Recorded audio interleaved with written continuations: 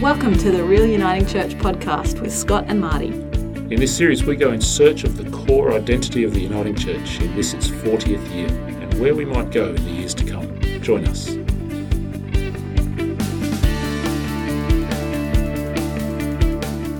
Today we're going to be talking about what do we mean when we say Real Uniting Church? What does it mean to be real and what does it mean to be uniting? So joining us today at Real Uniting Church, two Uniting Church ministers, Janet Staines and David Baker. Thanks for joining us today. Pleasure. Can I start with you, Janet? What's your relationship with the Uniting Church? How long have you been involved? How did you come to be here? Well, I was ordained in October last year. Also, you're very new. Yes, and that's been about an 8-year journey since I first came to the Uniting Church. So I came to the Uniting Church having left a denomination where I was before, and I was a minister for 16 years, and it was a spiritual family to me. My parents were ministers as well, so it was kind of everything I had understood about church life, I guess.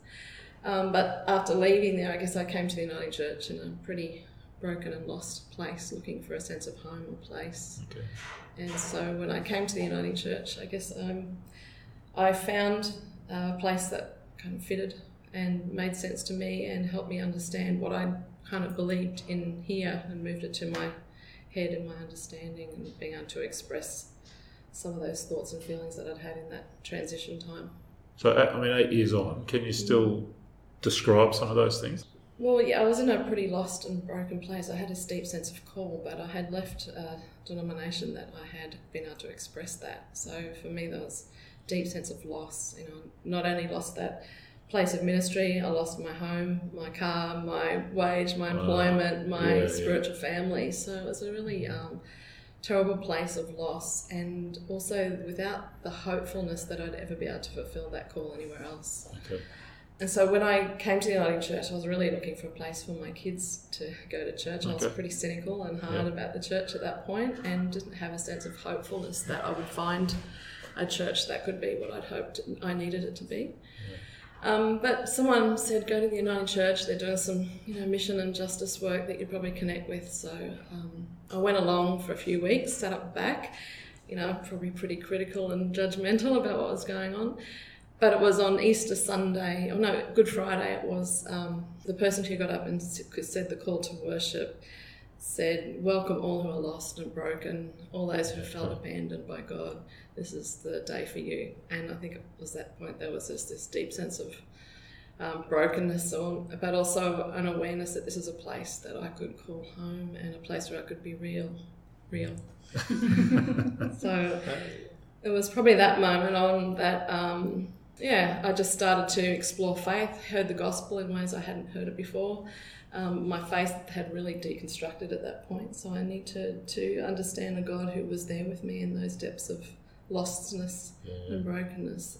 So I became a young families pastor only a few months after that. I don't know what the church was thinking, but it forced me to engage in faith ways, and I was really doing my own journey with other people who are experiencing the same thing about the church. Yeah. So I think there's some interesting themes there we might dig into. But I should introduce our other guest today, David Baker, probably not new to many of us. Dave, what's your story? What do you do? What's the relationship with the church?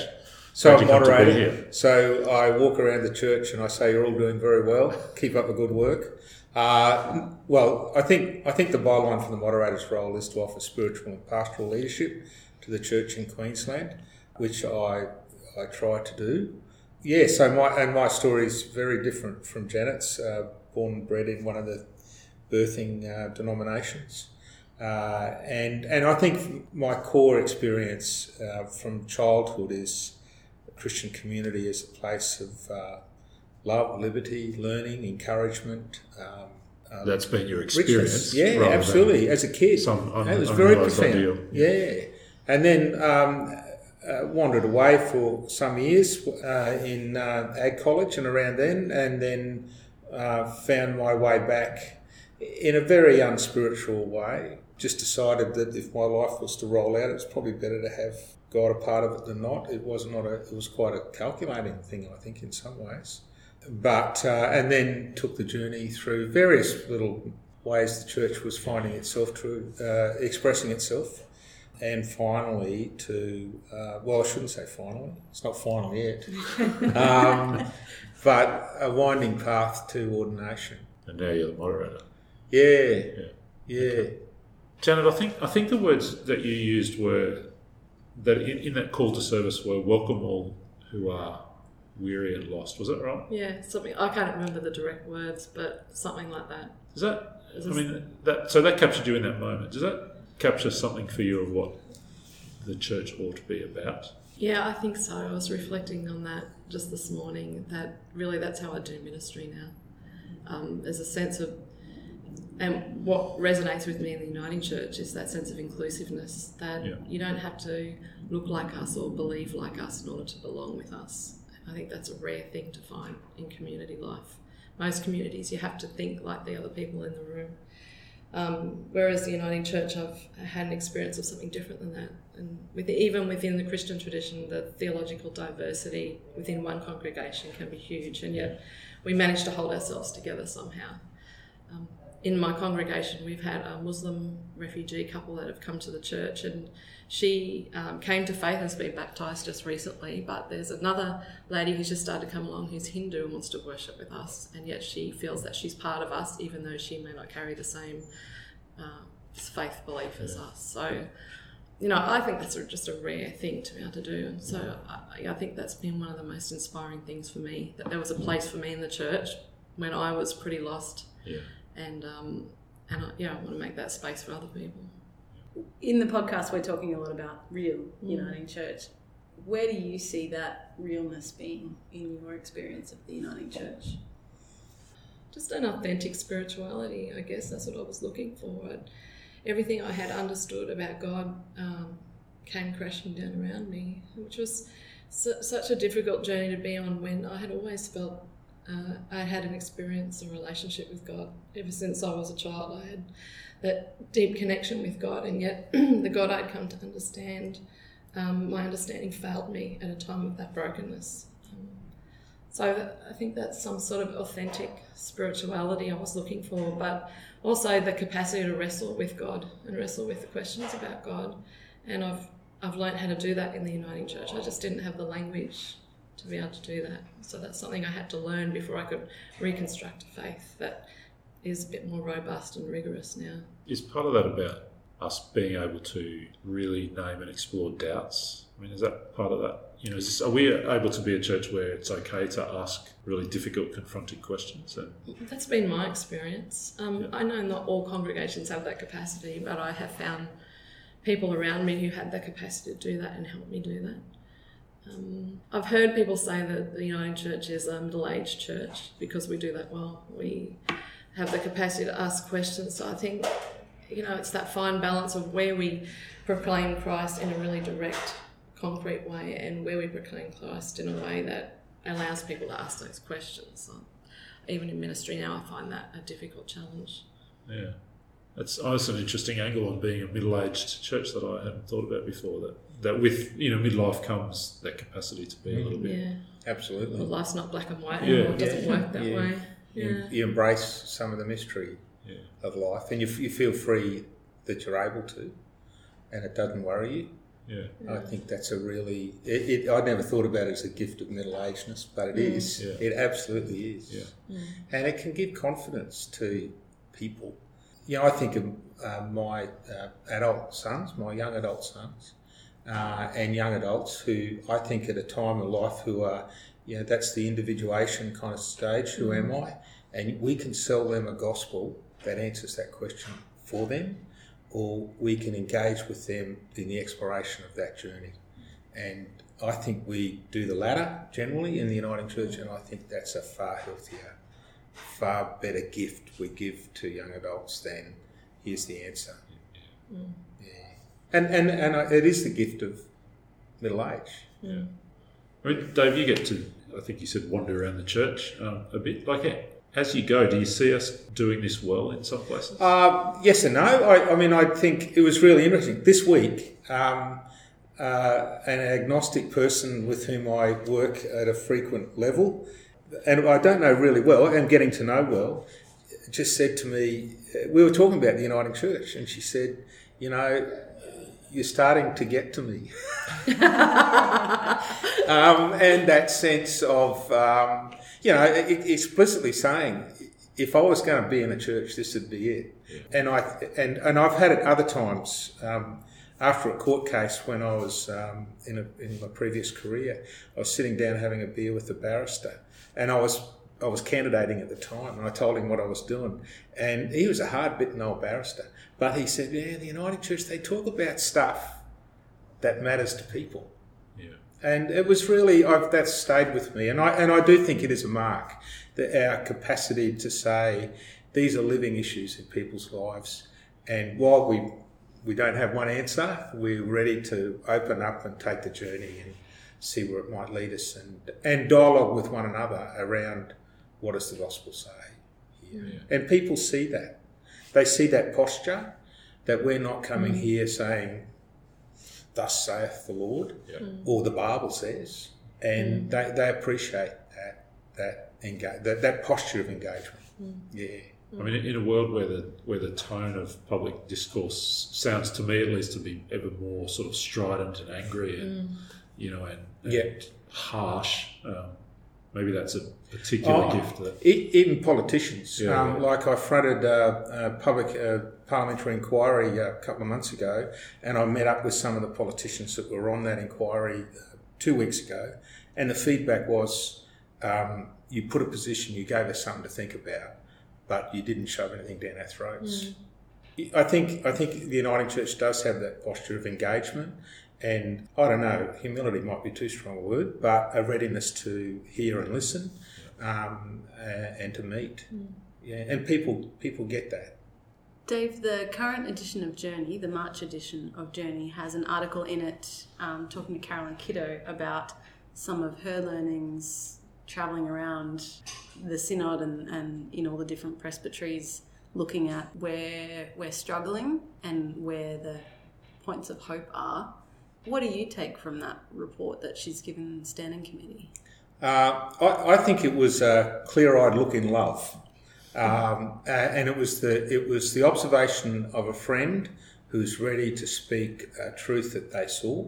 I think it was a pretty good picture, and the really good thing about it was in the engagement that she spent a couple of hours with the Presbytery ministers on that report, and we talked about it at Standing Committee, and I think it's given us more grist to the mill in a positive way to say, well, here's some truth about us, and here's some pathways that we can think about. How do we deepen and grow our health and our well-being?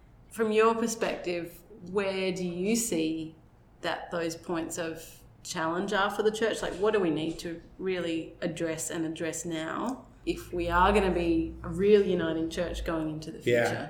Well, this might sound incredibly repetitious to some.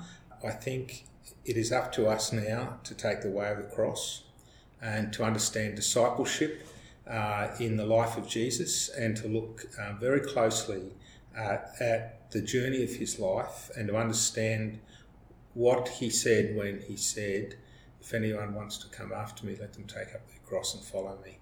And I think we need to deepen our understanding of what that means. Do you have any clues? Well, yeah. What do you mean when you say that? Well, for me, the non-violent tradition has been a really helpful tradition of Christian thinking that has unpacked that for me. So I do think it is about understanding what the gospel is. I think it's about understanding the coercions that come to us that keep us from following. And some of those coercions are those who kind of love us the way we are and want us to stay the way we are. Those are fears of what people will say or do if we do radically follow Jesus. A readiness to pay the price of speaking and articulating and living in a way that's faithful to Jesus, and a readiness to die to our own plans of what we think it should all look like.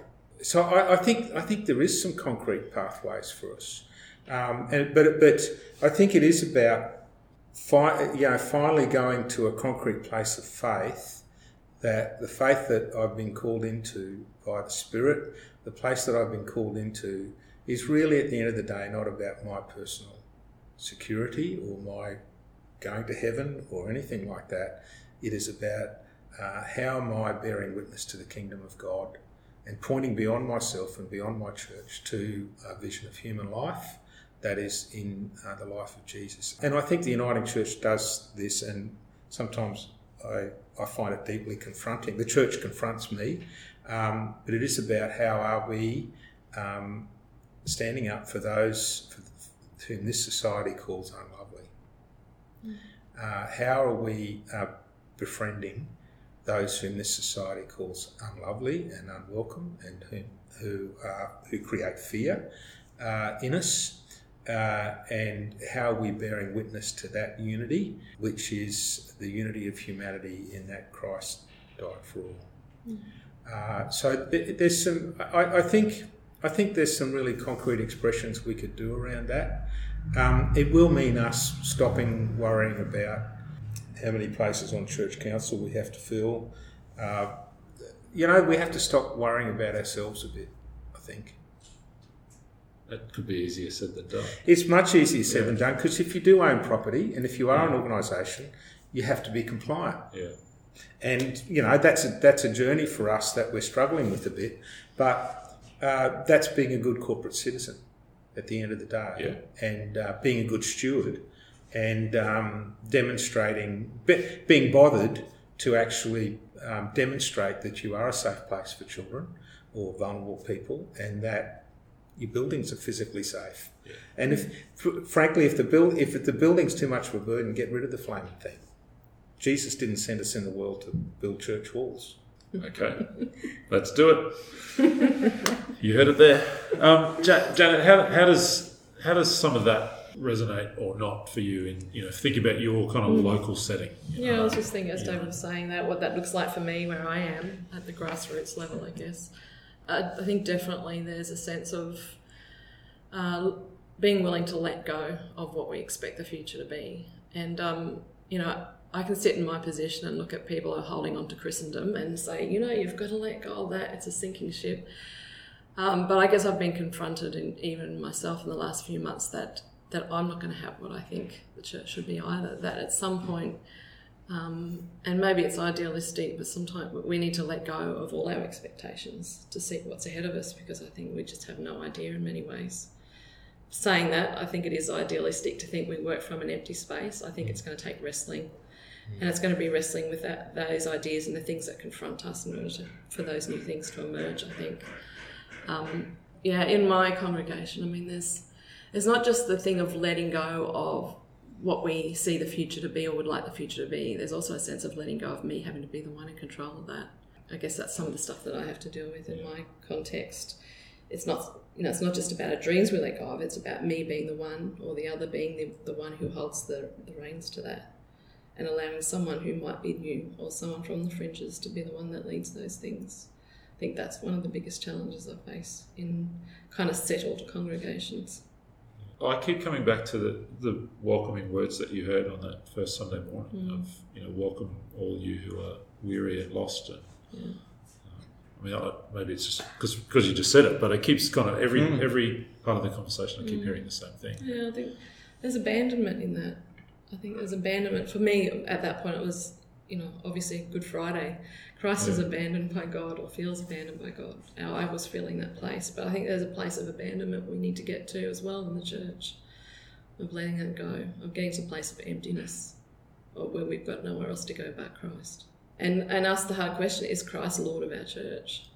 Some difficult questions, I think, for those who have been in congregations for the same congregation for many years, and been pivotal in keeping that congregation running the way that it has. You're listening to the Real Uniting Church podcast.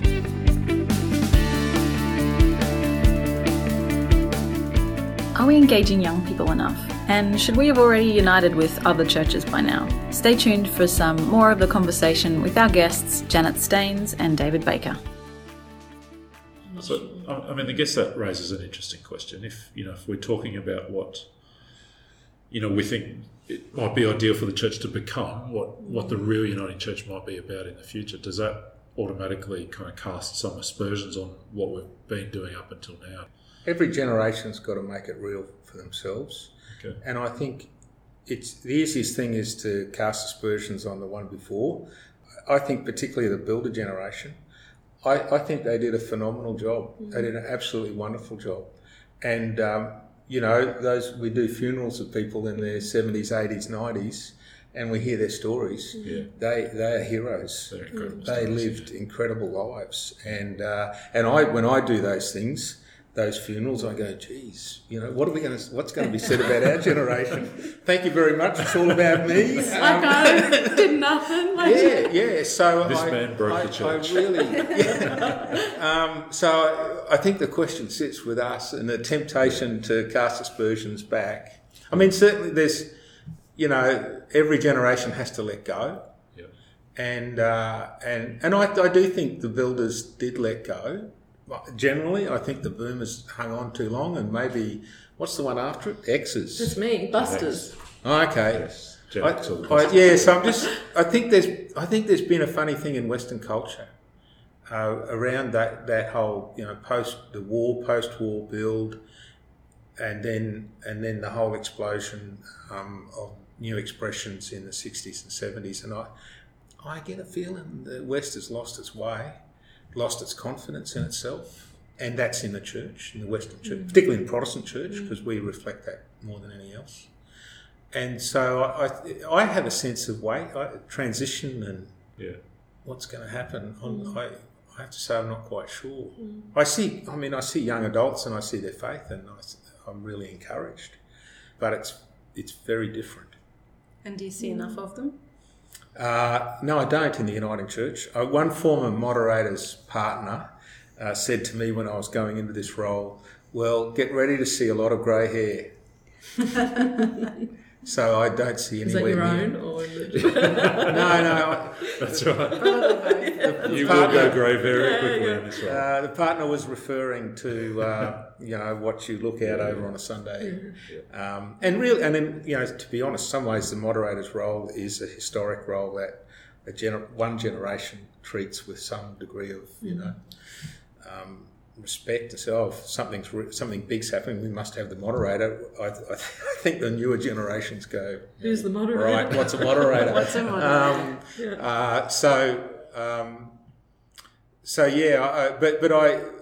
There definitely aren't enough, and I have to say, increasingly, from my concern, is the ethnocentric congregations are drawing forth their young people, and they've got their own peculiar issues, but their young adults certainly seem more embedded and more engaged than of the Anglo-Saxon congregations.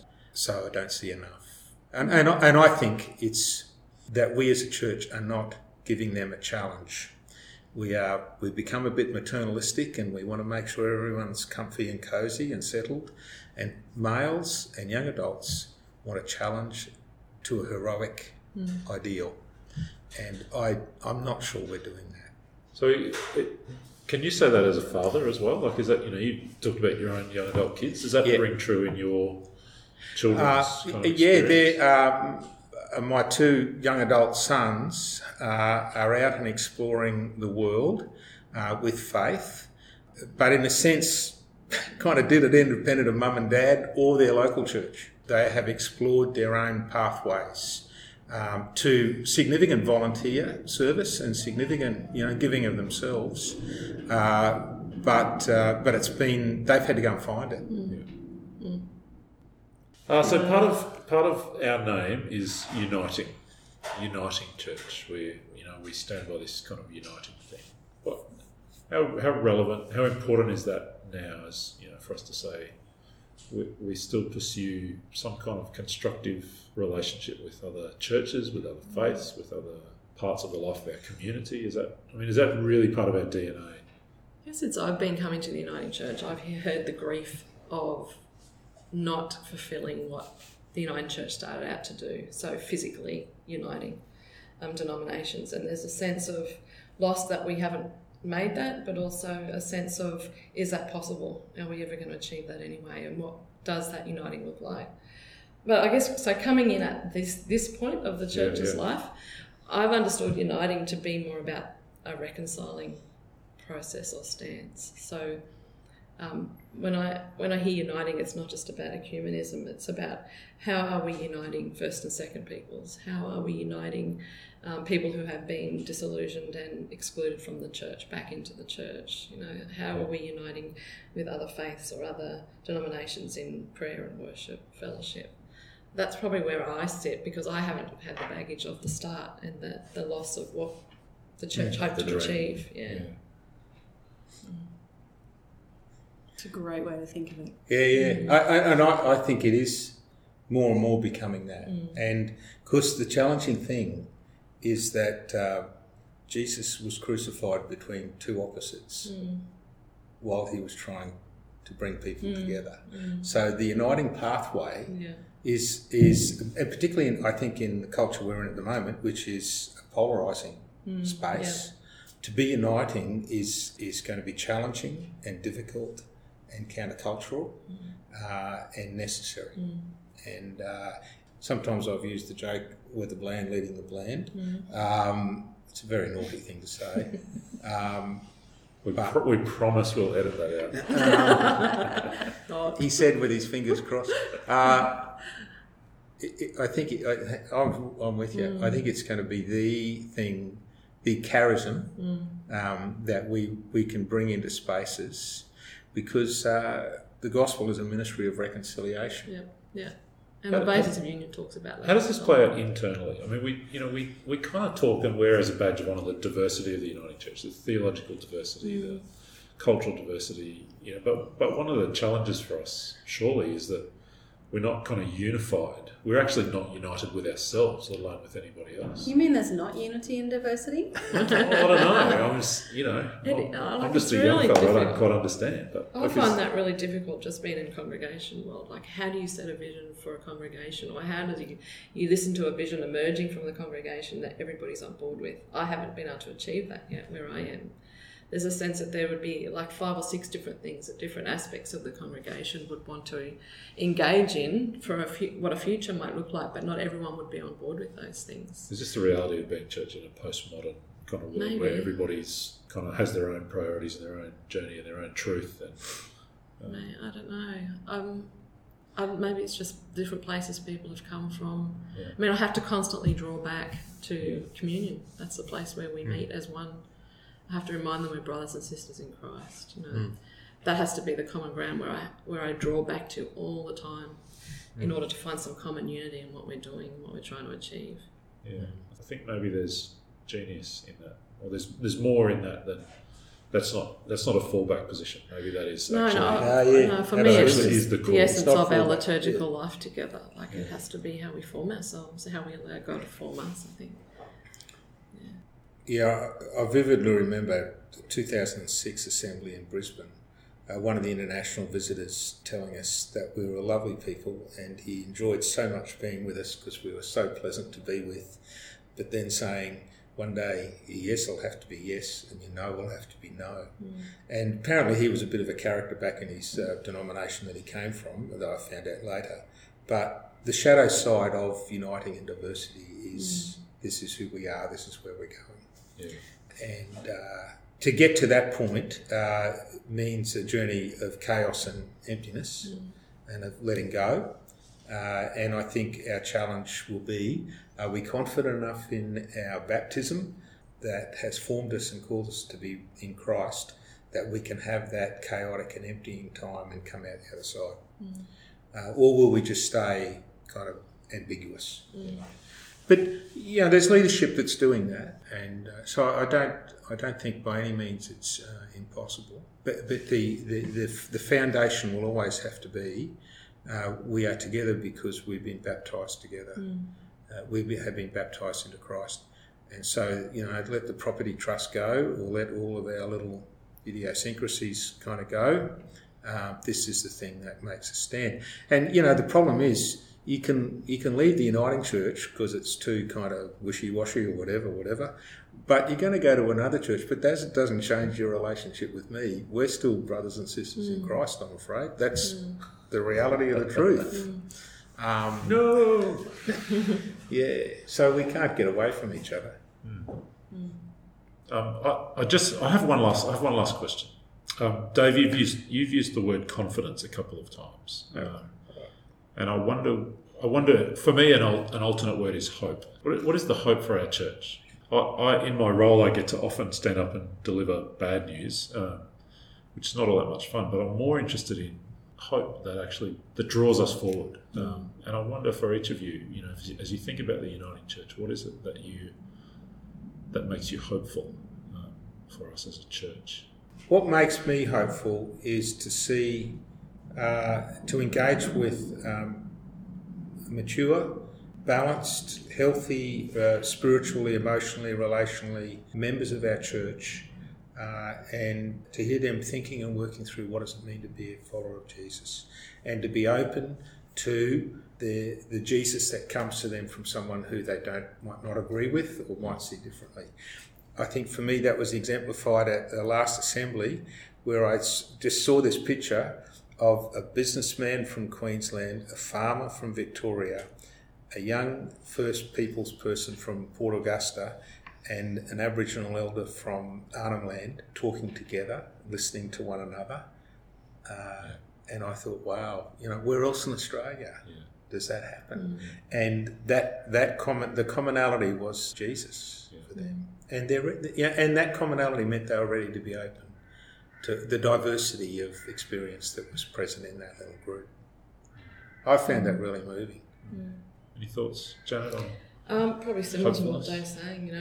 I don't need a lot of hope to keep being motivated in ministry. I just need something to see things occasionally, Every now and then. Every now and then I just need something to keep going. But, Sunday, I just look at my congregation and the hope springing.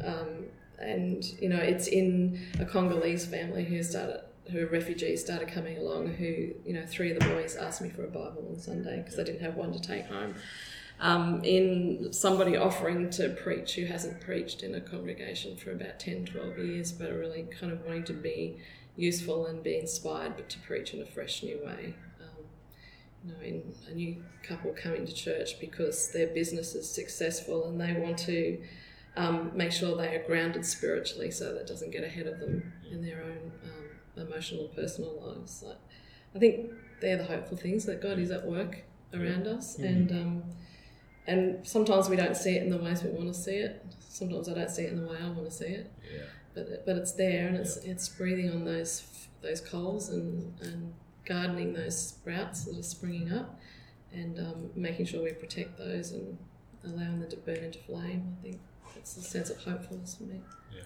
I just want to encourage ministers to, one, make their people hungry, and then to feed them. Okay. Yeah. And then to feed them, and to engage, particularly with people who are seeking, with confidence that the Holy Spirit's ready to lead them, and a confidence that there's nothing that will be asked or talked about or questioned that our tradition doesn't have some capacity to answer.